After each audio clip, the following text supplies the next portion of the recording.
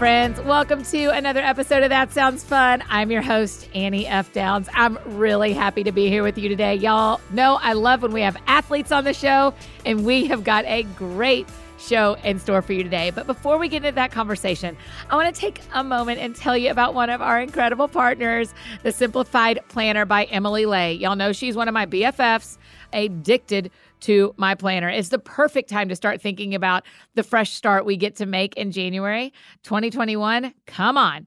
And a great way to approach that fresh start with some intentionality is with the Simplified Planner. My word, y'all, I love this planner so much. I would be some kind of mess without my Simplified Planner from my sweet friend Emily Ley. For starters, the designs are beautiful, and there are so many options to choose from. They have daily and weekly editions of the Simplified Planner, so you can customize depending on your needs.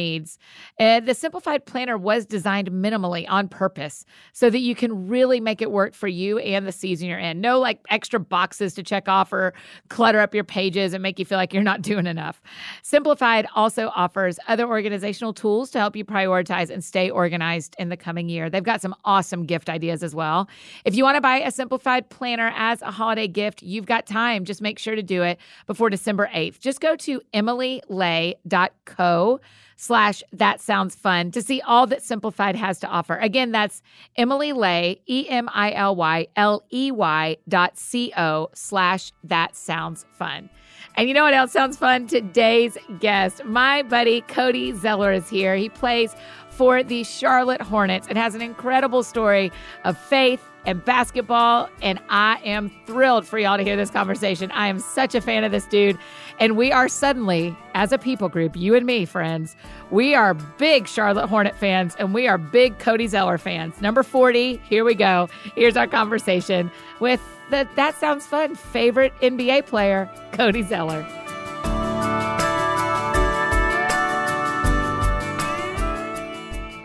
All right, Cody, are you ready? Let's do it. Are you nervous? No. Do you do interviews all the time? Is that part of the gig? Yeah, we do a lot of interviews. Yeah, it's a lot of times it's not like fun ones like this. It's more so like you better hope this is. Why did you suck today? It's like okay. Well, do you have to do some of those? Why was the team so bad? Why did you have 4 turnovers? They're like, well, we'll be better tomorrow. So anyway, this will be a lot more fun. Okay, good. I hope so. How often? Okay, when you go and the game is over.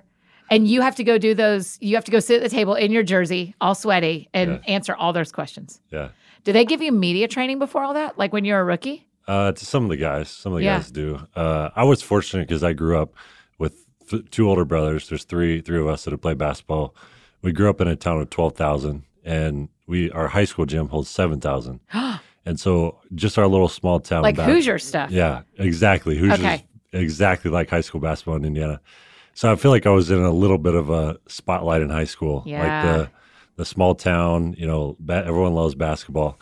So anyway, I think I was exposed to it even at an early age to see my brothers go through that. And then when I got to college, playing basketball in Indiana is everything. So to stay at home, be a big guy that stayed at home to play at Indiana was a really big deal. So anyway, I feel like I've had, kind of that media pressure throughout my whole life. So I've gotten used to, the tough questions, and I can avoid some of that. But okay, good, because I've got some hard hitting questions for you. It's gonna get really tough for you. I'm just kidding. You are first NBA player ever on the podcast. That's such an honor. Well, it's our honor. Thank you very much. Will you start by telling us what's going to happen? Y'all just voted. What happens with the NBA now for the 2021 season? Yeah, so the plan is to start December 22nd, and we're going to play 72 games as opposed to 82 games. Okay. And we're going to play in market, so we won't do the bubble idea. Yeah. So in market means what? Like you'll do it. You play for the Charlotte Hornets. Yeah, I play for the Charlotte Hornets. So we'll fly to Orlando. We might play the Magic back-to-back Friday, Saturday, consecutive nights, and then fly back to Charlotte. But we won't be stuck in one location to play all 72 games. Like in the bubble, like the NBA did. Exactly. So they'll test us every day. I don't think that we're going to start with any fans, even the states that allow a certain percentage of smaller groups. I don't think we'll have any fans to start with, but they'll be pretty cautious. But hopefully we can get all the games played. When's the last time you played in a game? March 11th. We were playing right before it. Yeah. Yeah. So we were playing in Miami, and I remember the day before We played the Heat. We landed in Miami, and they called a team meeting and said, we need to talk. So it was the first time hearing about COVID, about the 14-day quarantine, about, everything else. And at that point in the season, our playoff chances were over. The season was kind of, because you have a young team. Y'all are good. You're just young. Kind of dragging on. And so I heard joking with one of the guys, like, how do I sign up for that? 14 days, that doesn't sound too bad, 14 days off. But anyway, so we played the next night in Miami, and I remember in the training room beforehand, our next game was going to be, it was a Wednesday, our next game was going to be a Friday at home. And I remember we were taking bets in the locker room of whether we would play our Friday game with no fans or not.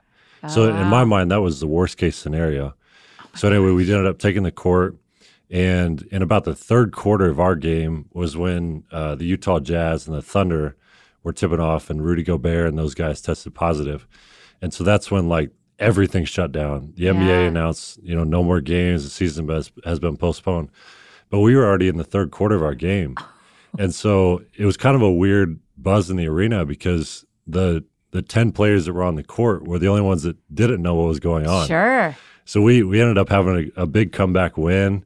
We were excited, that all the fans are reading the news on their phones. Yeah. So we got back to the locker room. When you're on the court, are you seeing the fans on their phones? Looking back now, there was a weird buzz in the arena, but I didn't know at the time what was going on, obviously. And so it wasn't until I went back to the locker room and someone showed me a tweet that had said the season was postponed. So even at that time, we didn't know if we were going to be able to fly back to Charlotte or if we were going to have to quarantine there or what was going to happen. So that's been the toughest part of the whole COVID situation is the unknown of when are we going to get back to playing? What's the symptoms? Are my parents safe?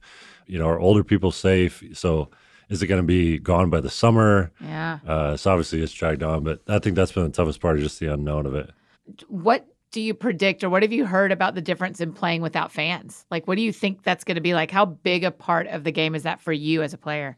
It's definitely big, and I've played in some really loud atmospheres, and I live for playing in Indiana stuff. Yeah, and I don't even care if they're cheering for me or against me. Just to play in front of a big crowd, and you really feed off of that, especially playing so many games. There's plenty of nights where your body's sore, you don't have the motivation. So you kind of feed off that crowd. Once you get out there, you kind of get motivated. So there was 22 teams that went to Orlando to finish the playoffs, and my brother also plays, and he was with the San Antonio Spurs in the bubble. So he talked a little bit about, he said once he got out there, they pump in some crowd noise as well. Oh, so they said nice. that kind of helps. But once you get out there, it feels, you kind of get used to it. Have y'all played against each other a lot? Yeah, actually, when they were so we're all 3 years apart. Okay. I'm the youngest. Tyler's 3 years older, went to North Carolina. Oh, wow. And then he's played for 6 teams over 8 years in the NBA. So he's kind of bounced around.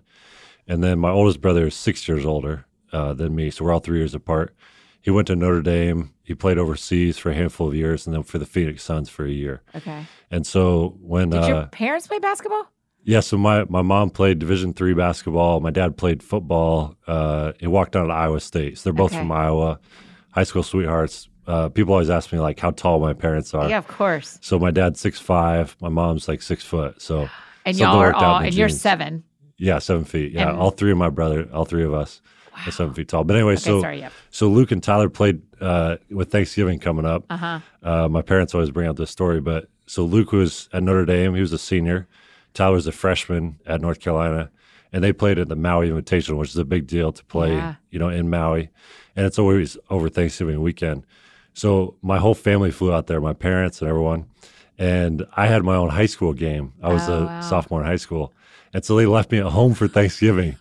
So about every year for Thanksgiving, it comes up and be like, man, remember that, how much fun that was? Oh, no, Cody was at home alone. So my parents wore a half and half shirt. So they wore a half North Carolina, half Notre Dame shirt. Yeah. So since then, Tyler and I have played against each other.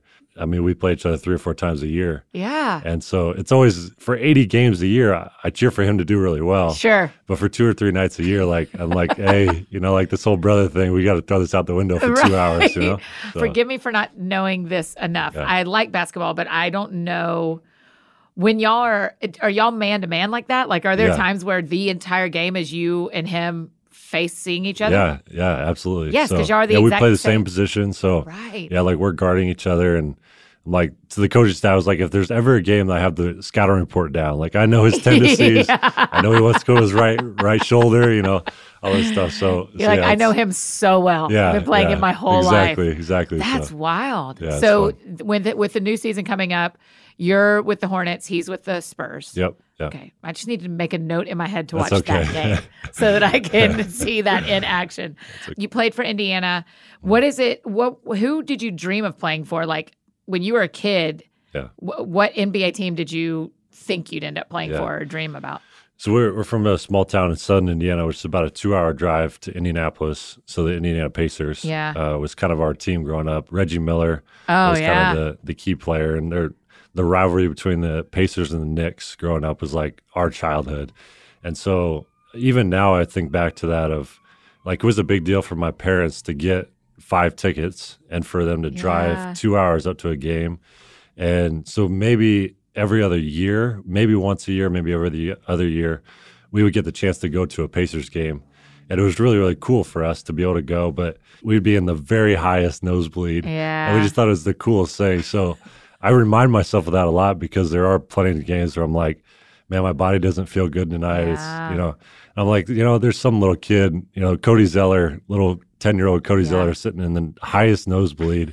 This is the only game he's going to see all year. So I need to go out there and play my hardest. So how much do you hear that a lot. People yelling your name, yelling things at you, seeing their faces when you're out there? Because basketball, you're so close to the players as a fan. Yeah, I love it. I hear it all the time of like, especially when I was in Indiana, we were one of the better teams in the country. So like whole student sections chanting your name or chanting whatever it was. Like in high school, it was always like if I'm at the free throw line, the whole gym gets quiet. And then that's like their chance to, so it was always like Luke's better, Tyler's better. Oh gosh, for real. Yeah. And then even now, that's awful. Like even now, like they chant about like my hairline. They chant about everything. Oh my god!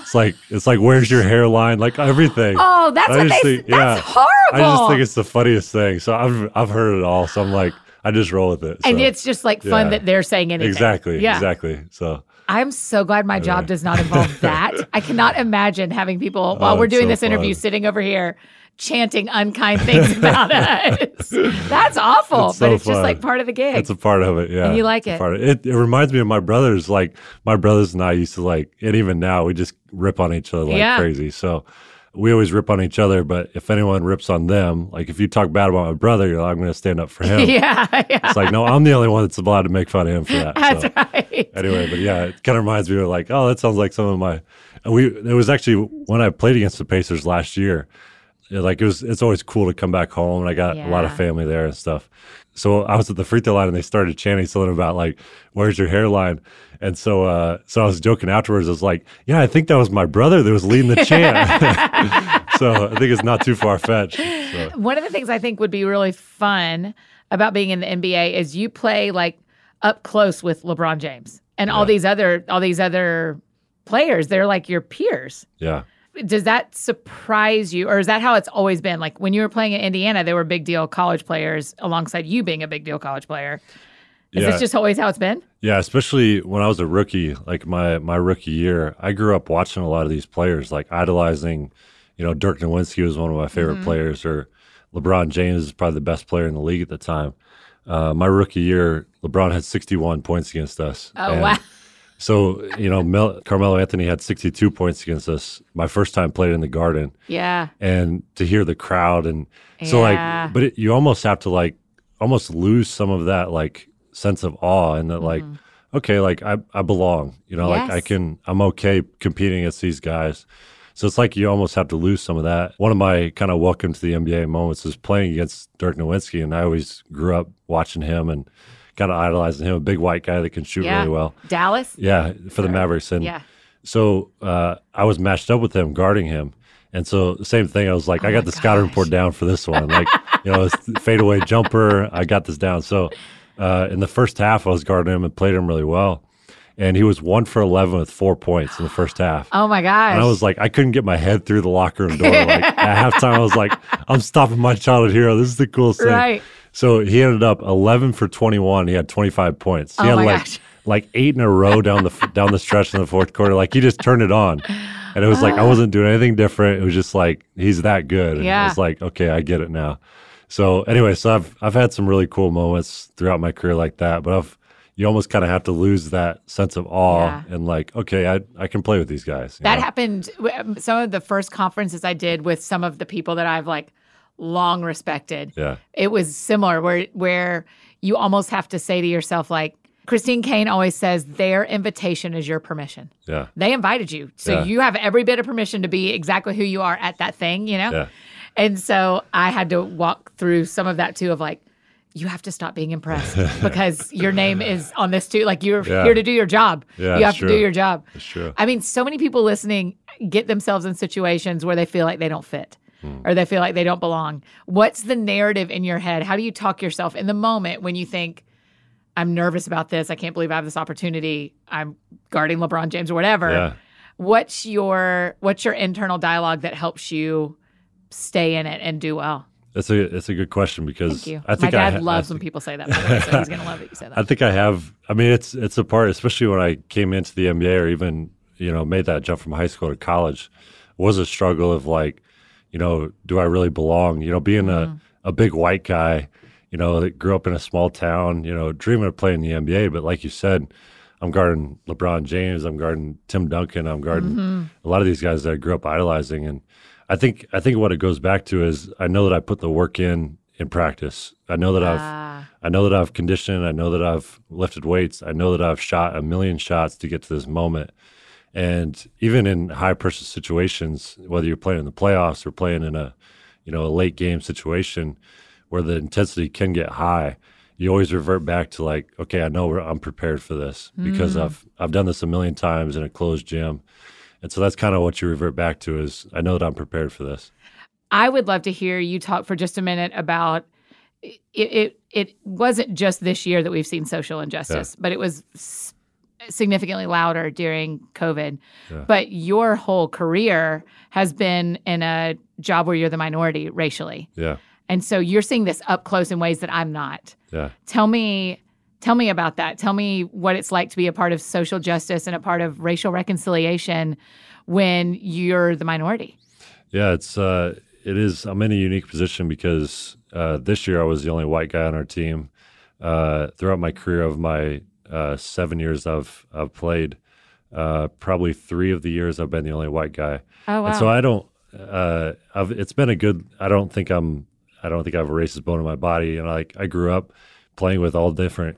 I think the sports world is unique in that it doesn't matter where you come from. It doesn't matter what language you speak. If you can put a ball in a hoop, we can get along. Yeah. And so it's the sports world is really cool about that. But it's also really cool to see that the NBA has kind of been leading, kind of calling out some of those social injustice problems that we have. And so we've had some really cool conversations amongst our team even in the past 12 months. And we have enough respect for each other just because of, the time that we spent together, the respect that we have each other on the court, that we were able to have really cool, unfiltered conversations about some of the ways that, maybe I was obviously raised in a white family in a, white neighborhood, a white community.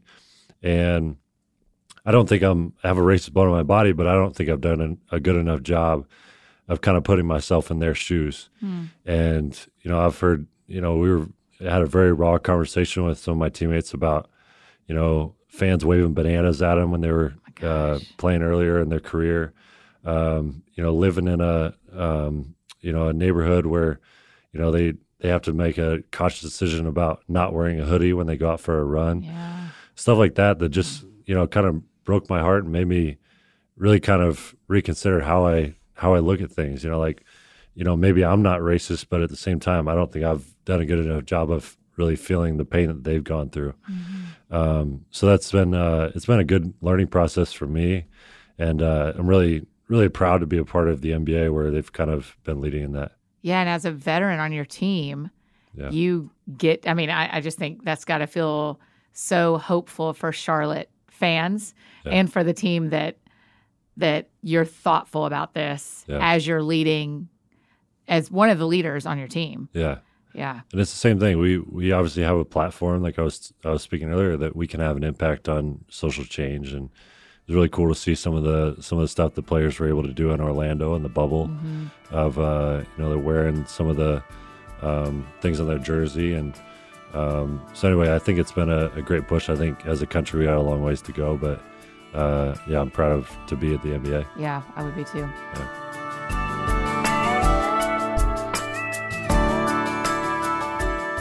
Hey friends, taking a short break from this conversation with Cody to give a shout out to our amazing partners at Rothy's. You know we've been asking, is it Christmas yet around here at Downs Books and the That Sounds Fun Network? And one of the reasons we want Christmas to hurry up and get here is the thrill of finding the perfect gift for the people that we love. This season, give the gift of comfortable, washable, and sustainable shoes and bags from Rothy's. Rothy's shoes are incredibly comfortable and there's zero break-in period, just comfy from day one. With so many styles and colors and patterns to choose from, Rothy's shoes are sure to be the perfect present for someone on your list, or you can always go with the tried and true Rothy's gift card and let them pick out just what they like. Find out why Glamour named Rothy's one of the top gift ideas you can't go wrong with, and why Allure says Rothy's is the eco-conscious gift you'll see on every list. Those are quotes, and those are true. Plus, Rothy's comes with free shipping and free returns on eligible items, so you can gift without worry. I absolutely love my Rothy's. I've got 2 different pairs, and I think the lace-ups just might show up on my wish list this year. They're machine washable, which is awesome, but best of all, sustainability really matters to Rothy's, which is why they make their shoes and accessories out of plastic water bottles. You guys, how cool is that? To date, they transformed nearly 70 million bottles into beautiful shoes, handbags, and face masks. And if you're a longtime friend of That Sounds Fun, you remember when that used to be 60, and now it's 70, and that is so rad. So check out all the amazing shoes, bags, and masks available right now at rothys.com/soundsfun. That's rothys.com, rothys.com/soundsfun. Style and sustainability meets to create your new favorites. Head to rothys.com/soundsfun today. And now back to our conversation with Cody Zeller.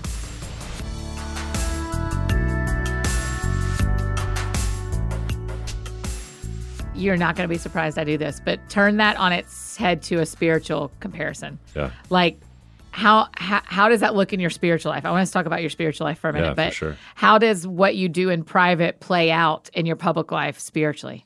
It is true, because I think what you do in private comes out in public. And so I always know that I always have to have a strong foundation, and especially in, professional sports, unfortunately, there aren't a whole lot of Christians in the professional sports world. And so it is pressure to, you see it all of go out to the parties and the money, and it's a very fast lifestyle that's, pushed in the NBA. Mm. And, there's a lot of good people, but there's not a whole lot of Christians.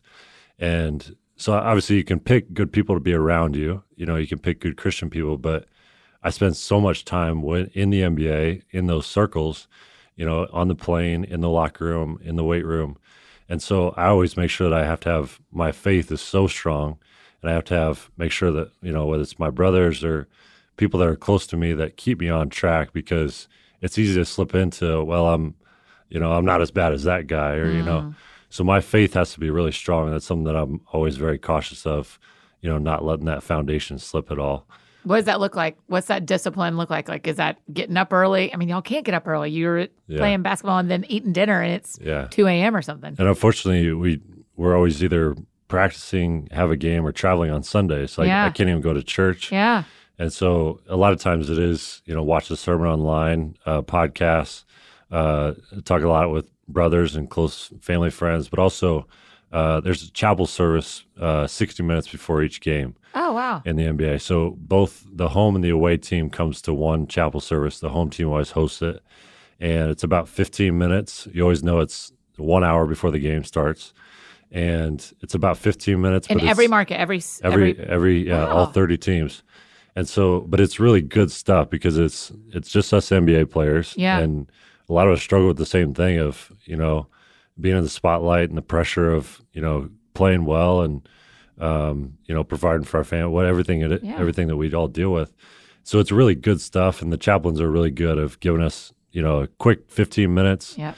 And it kind of puts you in the right frame of mind before I take the court, that I'm playing for more than myself. Mm-hmm. And so that's always been a big focus of mine. But that's really been important to me to kind of do that. It's fun because you get, even if you have a good, home pastor at your home, you hear the same style of preaching every Sunday. Yeah. And so for this, you hear 30 different styles of preaching. So obviously the chaplain in Detroit is going to be different than the chaplain in Utah. Yeah. And so it's much different. So it's really fun to kind of get to know some of the other chaplains. And 72 games, that means you go to church 72 times this year. So you're going more than any of us. At the most, we're going 52. That's it. So, I need it. So well done. It's good. What is your faith history? I mean, the reason we're friends is because of Matthew West. Yes. Thank you, Matthew, for making us friends. And you were on his show and you talked a little bit about your upbringing. Yeah. And so people can go hear all that. But I kind of want you to pick up for us, like so many of our friends listening are dudes or are married to dudes or are raising dudes. Yeah. And so I'd love to hear, like, what's your faith like from college? Like, college is really where you settled into it for yourself, right? Yeah. And then why do you keep choosing it for yourself? I think that my faith has grown each step that I've taken, and I think we talked a little bit before about kind of the pressures of social media and how it can be bad, or you can use it to your good, and also the spotlight, kind of being in the spotlight. And like I talked about, being in Washington, playing basketball, and then going to Indiana, I think it kind of kept me out of trouble in some aspects too, because my mom used to follow on Twitter what I was doing throughout my day in college. So she'd be like, "What'd you order at Subway?" Yeah. There's someone, hey, I'm standing behind Cody Zeller in line at Subway. Yeah. It was like, "What'd you get at Best Buy?" So anyway, I think that kind of kept me out of trouble in that aspect. But I think that my faith has grown each time because when I moved from high school to college, obviously it's your first time moving away from home, and it's something I wanted to focus on. So I had a lot of good people there that got me connected with the church, and I knew that was important. And then especially, I got drafted to Charlotte when I was 20. I didn't know a single person in Charlotte. It's, I'm even in college, I was 1 hour away from home. So I could still go back home. I kind of still had that safety net. When I moved to college, when I moved to Charlotte, being drafted in the NBA, that was really the first time where I really had to, make sure that my faith was grounded. Once again, it was, finding a good church, finding good Christian people around me that could kind of keep me on the straight and narrow. Because I think that the big struggle for me is so many people kind of pat you on the back. You're so good at basketball, you're in the NBA. But it's kind of easy to slip into, that's me that's doing that. This is, my life is set on basketball. And so especially my rookie year, every time I stepped on the court, I would get my butt kicked. Like, this is a rookie in the NBA. Yeah. You have a lot to learn.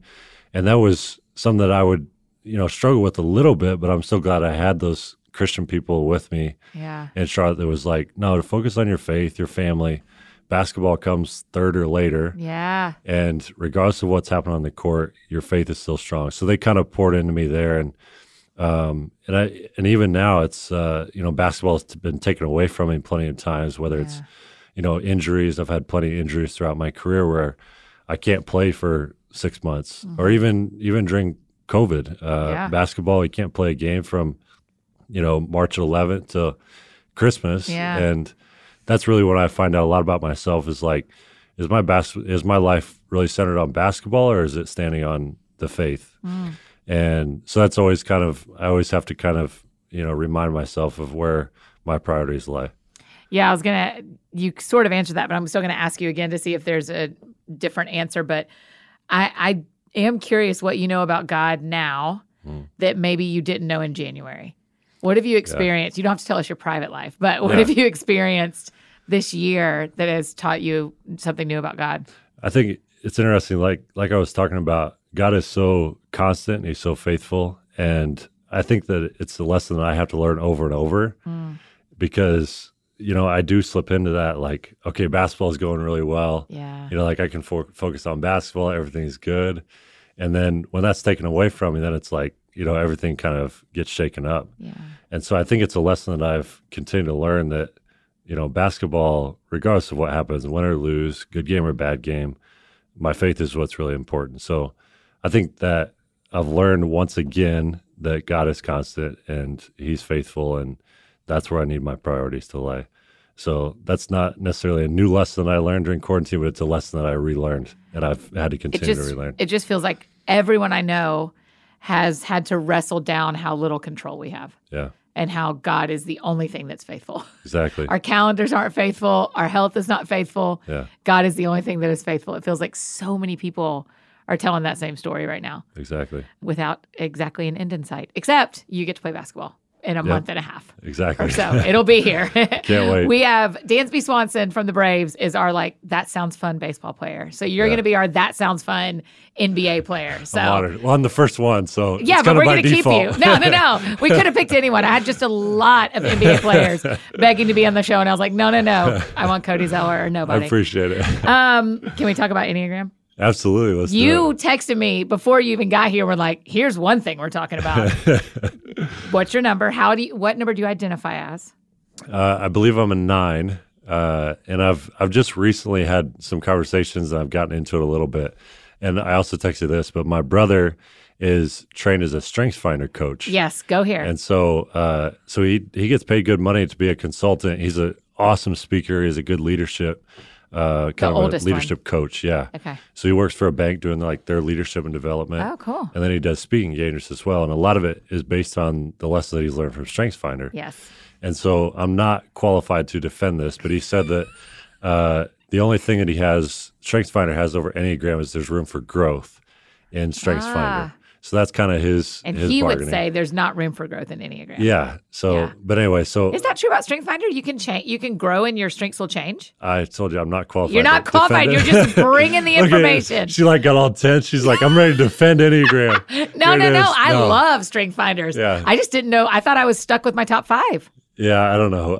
We're gonna have to have your brother on. We'll have to call a lifeline. I know. But anyway, so I think I'm a 9 Enneagram. I'm very easygoing. Yeah. What are your strengths? Tell us those two. Do you know them off the top of your head? I'm easygoing. I forget some of the strengths of. Yeah, I don't know. Yeah. But anyway, on your phone, you can look. Yeah, I got them on my phone. Yes, look. But anyway, so I'm definitely an 8. So I went back. You're not an 8. Sorry. You're not. I'm a 9, and I went back and listened to a couple of your little summer Enneagram. So I was listening to the 9 episode. Yeah. And as the group started talking, it was like, yep, that's me. Yep, that's me.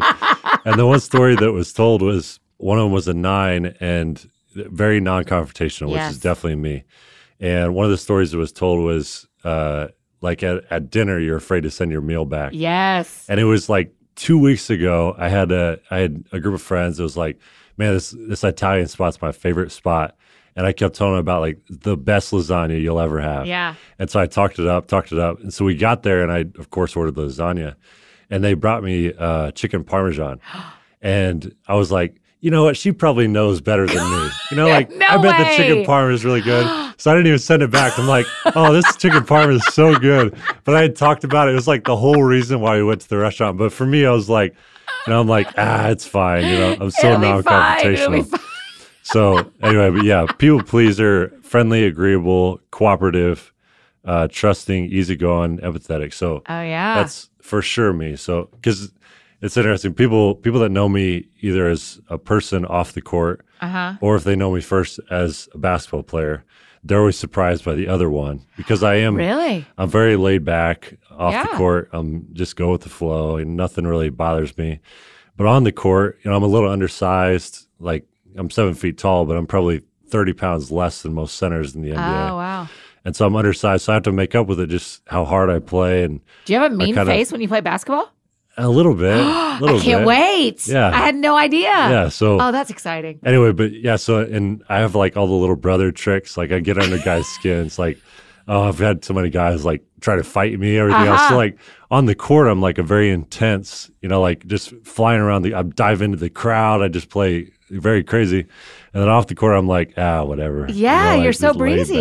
Yeah. So anyway, it's interesting hearing this. It's very accurate that I am a 9, but I think on the court, it's like a different You're version. 8 wing, maybe? I just know that I think it's just for my career. I know that that's how I have to play for my career. Okay. So, the other thing about Enneagram is real experts, not me, would say that part of it is what Enneagram's telling you is your motivations of why you do what you do more than your behaviors. Yeah. And so there still even the way you play on the court, may be some 9 things that I just don't know well enough. But do you know, as you've researched your 9-ness, it feels true. Do the weaknesses and the pain points feel true about a 9? I think so. I'm definitely non-confrontational. Yeah. Like in relationships or even on the court with, I think it is, maybe this is what Luke's talking about, but I think it's something that I've gotten better about. Yeah. Of being a better leader. But I'm not confrontational enough to, pull a teammate aside and tell them you need to play harder, you need to do this or do that. But I think that is somewhere that I've gotten better because, I'm an older guy now and that's kind of okay. But actually, how old are you? I'm 28, but this is for the NBA standards. 8 years in the NBA, going into my 8th season. Yeah, I'm like the old guy in the locker room. That is wild right? to me. It's wild. I mean, 8 years in the NBA, and how an average person does 15? The average is 5 years. Get out of here. Average is 5 years. A good NBA career is 10 years. Okay. So yeah, I'll play as long as I can. I've had a lot of injuries, so I'm fortunate that I'm finally healthy now. So quarantine has been really good for me. Oh yeah, because I guess it rested your knees or things, everything else, back, all injuries, of it. Wow, so 10 is like a long career. Yeah. There's been plenty of guys that have 15 or more. Yeah. But average is 5 years. So the interesting thing that I will ask as a follow up to that is, I hope you get to play basketball for a very long time. Thank you. I'm very excited to watch this year. I've never cared ever, except I grew up in Atlanta, so I was a Hawks fan. Okay. When I was a kid, I'm talking like Spud Webb, that kind of time. Dominique Wilkins. I had his jersey. I mean, that's when I liked the Hawks. That's how long it's been since I was like active in the NBA active. But when a lot of times people have a dream for their life or this thing that they want to see happen, and then it happens and then it's over. Yeah. And so how do you continue to dream and be in the thing you want to do and know that probably when you're 40 like me, you probably won't, maybe you will, but the chances are you'll be onto a different part of what God made you to do. Yeah. So many people don't realize that or think about that because they're in a normal career. You spend your whole career working up the corporate ladder to get to a point where you're the CEO, you're the president, you get to that point, and then you're ready for retirement, at whatever, 60, 65, at the end of your career. Whereas I know what I'm passionate about. I know that, I've made it to the top of playing in the NBA, and my career is going to be over at 35, and then I have to find what to do with the rest of my life. So that's something I've already, kind of started thinking about. It's better to think about it before it's there. Yeah. So it doesn't hit you in the face. Yeah. And, Tyler is my middle brother, and he's kind of been in and out of the league. So he's been, six different teams over 8 years, and he's been cut by a few teams, and he's holding on right now. But he's really had to think about that. And last year he wasn't with a team all year. And so every time I talked to him, it was like, he's going to build cabinets. He's going to do woodworking. He's going to be an electrician, like all this stuff that it's like, and I want to do something when my career is over. Yeah. And I don't want to just sit and do nothing. And so that's something that I've, kind of struggled with, but also like, I'm starting to think about it now before it's here. When you pray about your future, I'm thinking about all of our friends, myself included, who have dreams of their lives, and then they pray and God does that thing, and then what do you keep praying? Yeah. So when you're praying about your future, when it comes to professional, I'm not digging into your personal life, but we're gonna. When you're thinking professionally, are you praying, God, help me to stay healthy for 10 more years, or give me new dreams, or what does it look like for you? Yeah, I think that I feel fortunate. One of my high school coach used to always tell me, Luke 12:48 says, "Too much is given, much required." And so I've been given a lot. Obviously, I'm 7 feet tall. I have athletic ability. And so I've been put in a special situation that I've made the NBA, and I wouldn't be there if I wasn't 7 feet tall. And so I feel like, God has put me there to use my platform to, kind of spread the word and be a light in dark place and sometimes. And so that's kind of what I pray for, is that regardless of what happens on the court, good game or bad game, I just hope people see me as something different than the rest of the guys that are on the court, even if it's how I play, and like there's something special about that guy, and it's not just what he does with, a hoop and a ball. Yeah. And so I hope that when my career is over, I still can find something that I'm still able to, grow God's kingdom and, kind of use that platform, whether it's going back to Indiana where, I had to go to career or, even I'm very active in like the Children's Hospital in Charlotte. Yeah. So I could see myself like helping out, being on a board there, or, doing my uncle also played in the NBA. Oh my gosh. So there's runs the family. It's a family business is pretty much what it is. Yeah. So he runs an autism center in Missouri. Oh, wow. He went to school there and he's a well-known figure in Missouri University. And so essentially what he does, he creates relationships with people and he raises money for the autism center that he's really passionate about. Never had anyone in his family that's autistic. He's just really passionate about it. And so I could see myself doing something like that where it's not a normal 9 to 5. Yeah. But you're really helping a good cause. Yeah. And it's all just relationships. It's, going to dinner with someone once in a while, traveling every once in a while. Yeah. But not necessarily a 9 to 5. So man, you this is very therapeutic that we're talking about this of like, what am I going to do when my basketball's over? Forget about the good things. We don't know. We don't have to worry about that yet because we get to watch you play for a lot longer, hopefully. Hopefully so. As you start your 8th year next crossed. month. But even because I think the cool thing for people to hear, I wanted you to do that because now I want you to talk about the Like a Child Foundation and how you know what you want to do in the future, but you're not waiting. Yeah. And you're doing it now. And so will you talk about starting that while you're still, you're the top guy on your team. Yeah. You're a star, Cody Zeller. You're an absolute star. And so, but talk about Like a Child Foundation and why y'all started that now instead of waiting until 10 years when your career's over. Yeah. So when I was a rookie, kind of a rookie initiation, they kind of make you, carry a Dora the Explorer backpack or whatever. Oh, do they? So they do some funny things. I should do that around here. I haven't done that to any of my employees yet. Yeah. So one of the things they for Halloween they put a Luigi costume in my locker. So it was Mario and Luigi, and we had to wear it out of the arena. And we actually went to the Children's Hospital, who's one of you posted these on Halloween, one of our right? partners. And so I went, and it was kind of like a rookie duty. And I never visited Children's Hospital before, but I went and I loved it. It was like it really put things into perspective for me from that very first time that I went, that there's a lot more to life than what happens on a basketball court. And I thought it would be like, kind of depressing to see the kids, obviously there's a reason they're there, but it was very much the opposite in that like, why am I complaining about a sprained ankle? These kids are singing, they're dancing, like they're the most joyful kids. And so I just kind of went from there. So every year after that, I volunteered for like, put me on the Halloween. I'm wearing a costume. Wow. I'm going to the Children's Hospital. And so last year, and really into quarantine is kind of one of the projects we've worked on, is we got certified as a 501c3 nonprofit for the Like a Child Foundation. And people have described me as being like a child as well. So like, I love animated movies and I love, I'm just a little kid at heart. You had like a puzzle when you were in quarantine. Yeah, exactly. I'm a 7-footer, but I'm in like maturity of like a 7-year-old. So anyway, some people have described me as being like a child. Yeah. It's also biblical. Matthew 18:3 says, "Truly I tell you, unless you change and become like a child, you'll never enter the kingdom of heaven."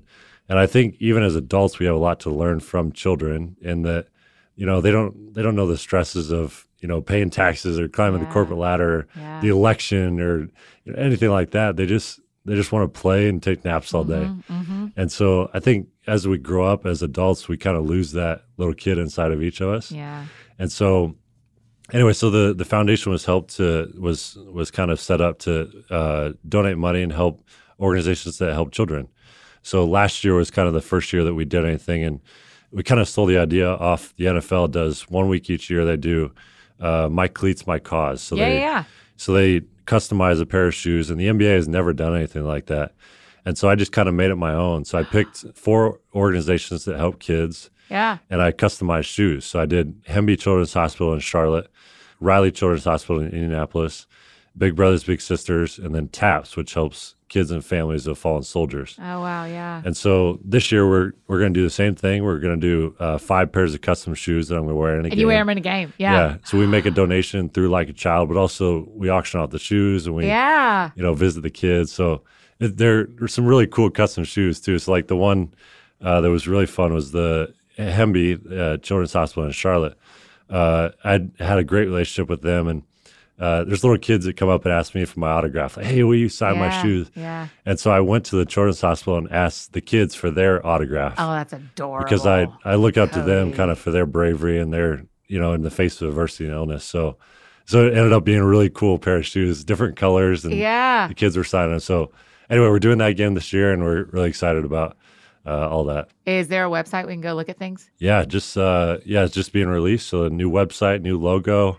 That's all been a big quarantine project. So likeachild.org. Oh, how does no one already have likeachild.org? Yeah, exactly, right. The Lord just held it for That's you. It. He was like, no one will see this. He just hid it away. That's it. That's awesome. Yeah, so it's been really fun.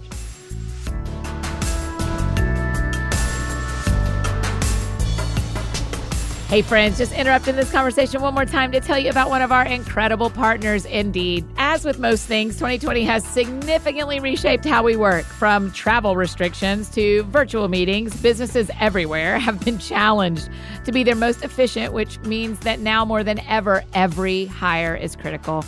Our friends at Indeed are here to help. Indeed is the #1 job site in the world, you guys, not just in your city, not just in your state, in the world. Indeed helps you find quality candidates fast so you can stay focused on hiring the person you need to round out your team. This is not the case with other sites, but Indeed gives you full control and payment flexibility over your hiring. You only pay for what you need. You can pause your account at any time, and there are no long-term contracts. Indeed's new way of matching you with candidates instantly delivers a short list of quality candidates whose resumes match your job criteria. You can contact them the moment you sponsor a job, making Indeed the only job site that can move as fast as you do. 73%, y'all, 73% of online job seekers in the U.S. visit Indeed each month. So it's clear Indeed can help you get the quality hire you need. That's why more than 3 million businesses worldwide use Indeed for hiring. And right now, Indeed is offering our friends a free $75 credit to boost your job post, which means more quality candidates will see it fast. Try Indeed out with a free $75 credit at Indeed.com/soundsfun. This is their best offer available anywhere. So go right now to Indeed.com/soundsfun. The offer is valid through December 31st and terms and conditions apply. Okay, now back to our conversation with Cody.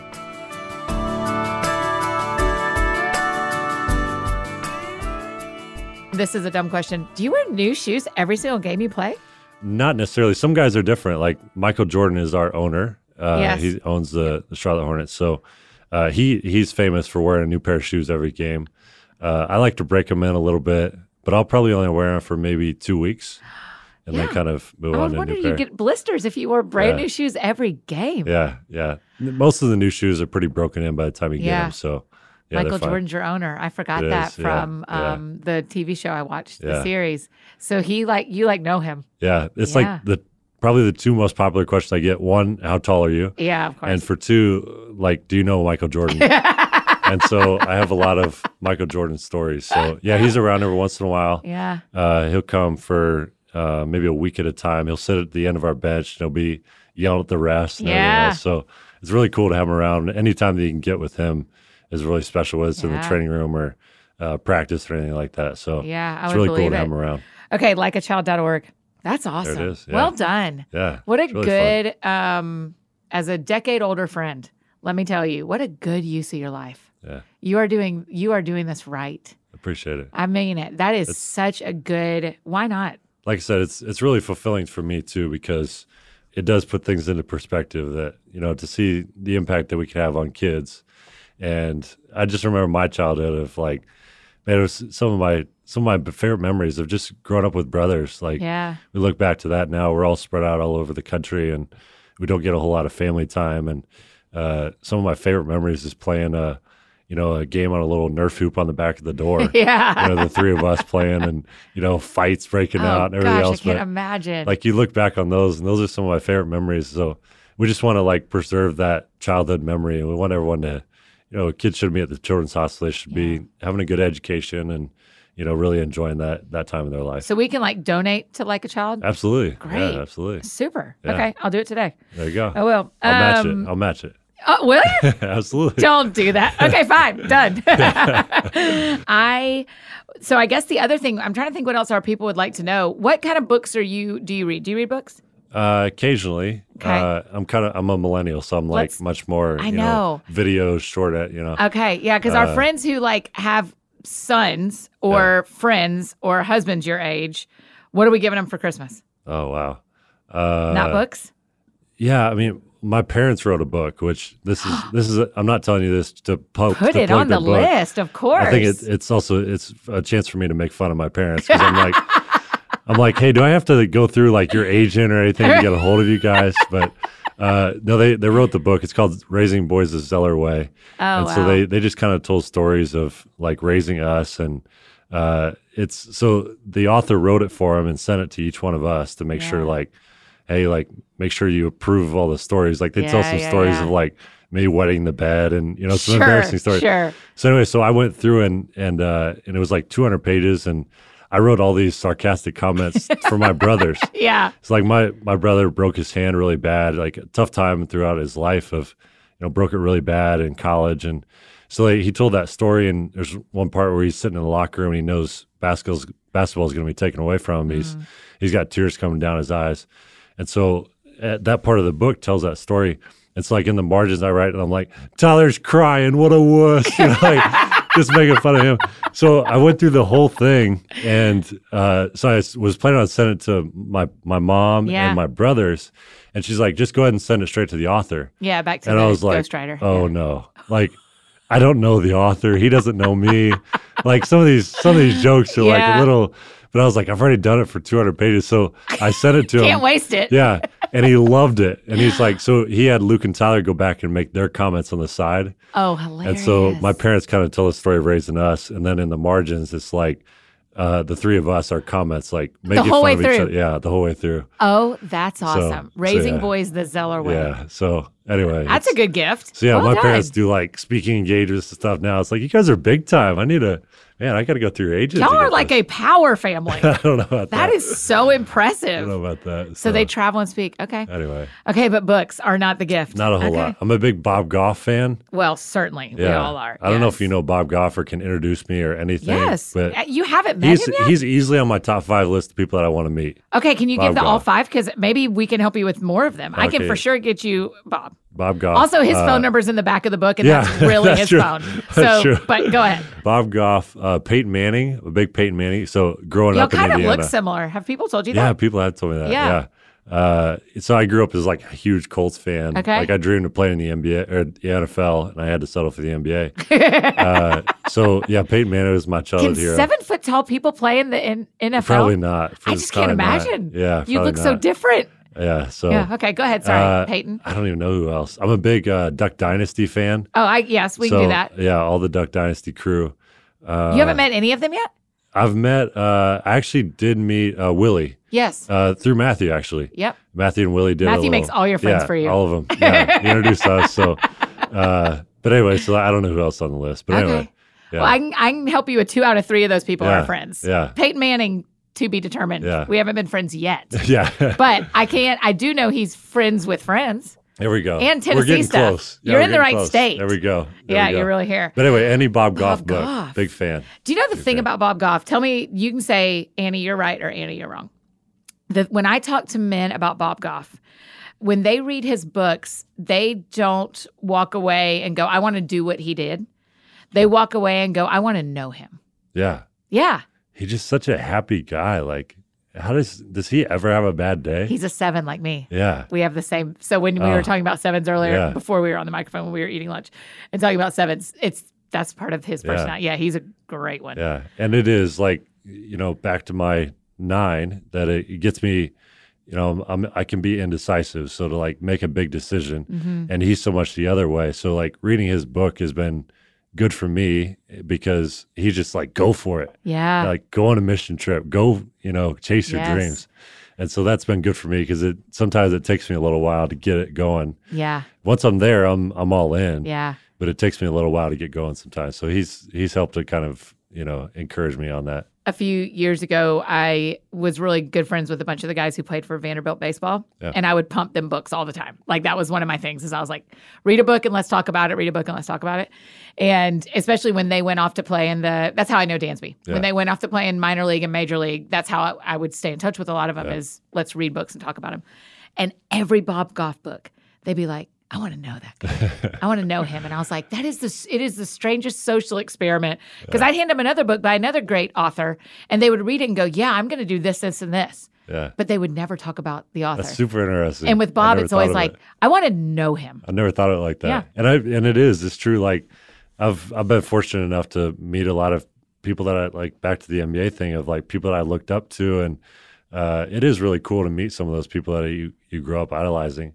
So there's not a whole lot of people that I'm like starstruck by. Yeah. But he is one that I'm like, I'm not ashamed. Like, I want to be friends with him. I want to meet him. A guy who knows Michael Jordan is like, I feel like I'd really like to meet Bob Goff. That's it. Forget Michael Jordan. He's he's good cool. at playing basketball. Yeah. Okay, so this year when we become our friends listening, we're all suddenly huge Hornet fans. Huge, yeah. And what's your number? 40.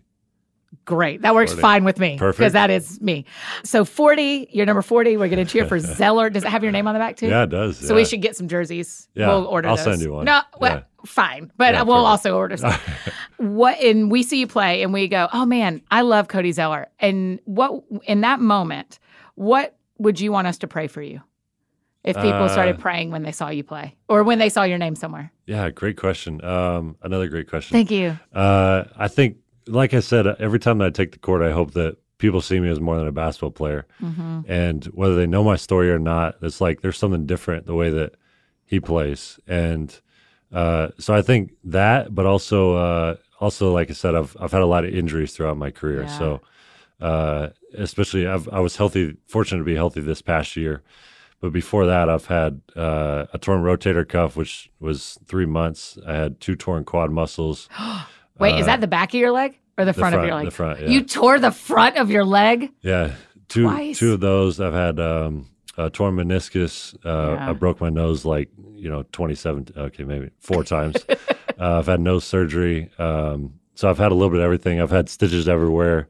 So I think it's kind of my style of play. Yeah. And I broke my hand. I have a plate and 6 screws in my hand. That's cool. So, yeah. But anyway, so I think I'll accept any prayers for just good health. I just want to be on the court, to help the team. But also, I enjoy playing basketball. So I want to be out there on the court. So I think I'll accept any prayers for that. And it's fun seeing men of faith doing jobs that are in all sorts of different arenas, and women of faith, but in the NBA, it's all men.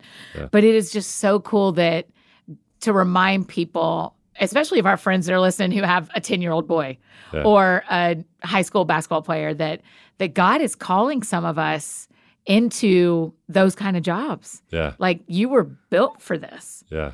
And that's what God always meant for you to do, right? Yeah. And I love the way that it is.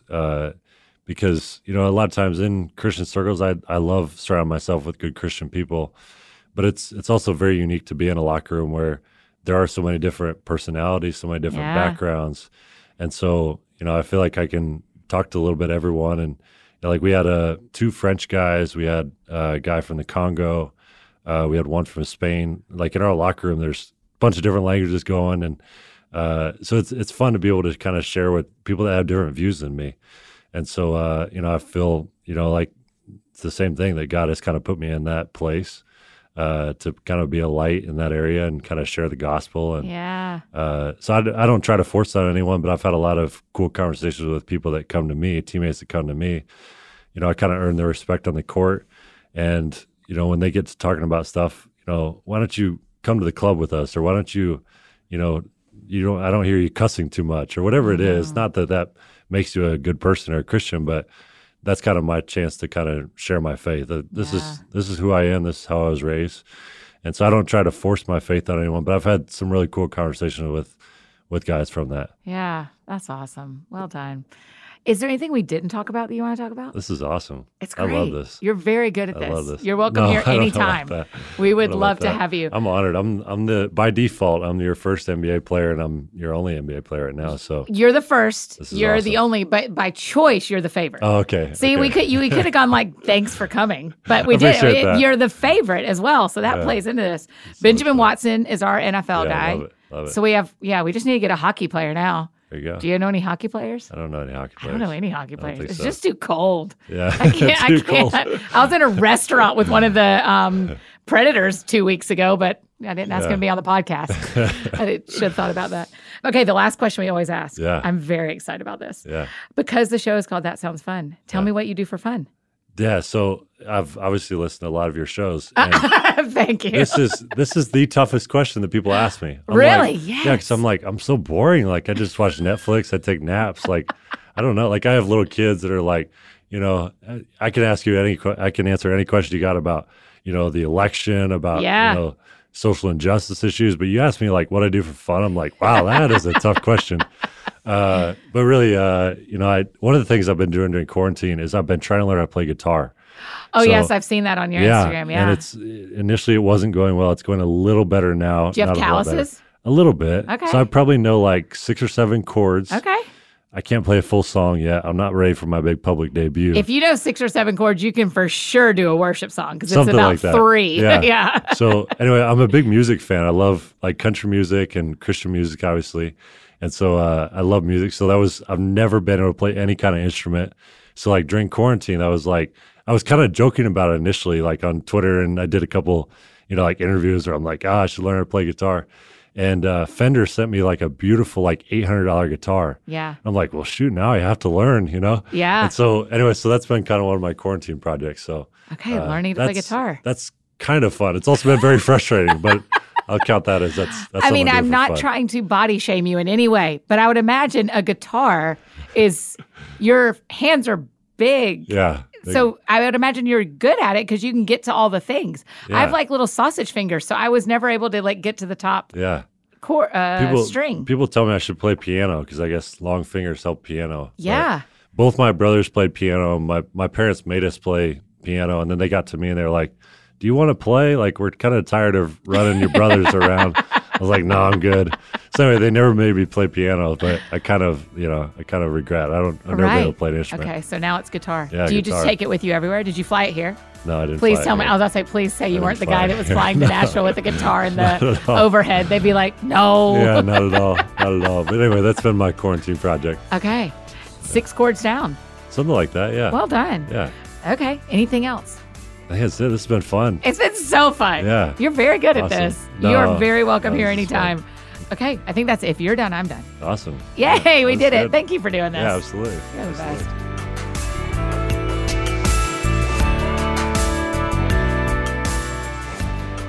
You guys, isn't he just the best? Aren't you so glad we have like a NBA player to root for now? Like we've needed a That Sounds Fun NBA player, and it is Cody Zeller, number 40, Charlotte Hornets. You guys make sure you follow him on Instagram, Twitter, all the places. Tell him thanks for being on the show.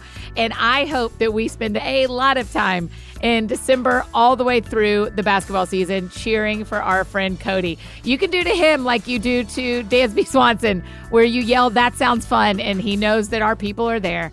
Well, I guess whenever they have fans again, you can do that. But you can sure tweet at him. You can sure comment on his Instagram. Tell him how much you enjoyed the show today. And if you have other basketball-loving friends in your life, this is a great episode to share with them, to hear about the ins and outs of being in the NBA.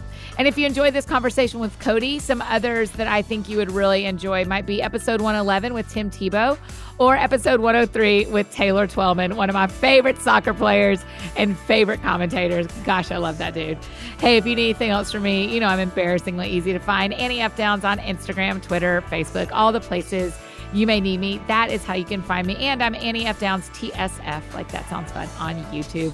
I think that's it for me today, friends. I'm smiling from ear to ear. What a super fun show. And it kicks off a super fun week on That Sounds Fun because Thursday we've got our friend Lisa TerKeurst. It's going to be great, you guys. So go out or stay home and do something that sounds fun to you, and I will do the same. Have a great week, and we'll see you back here on Thursday with Lisa.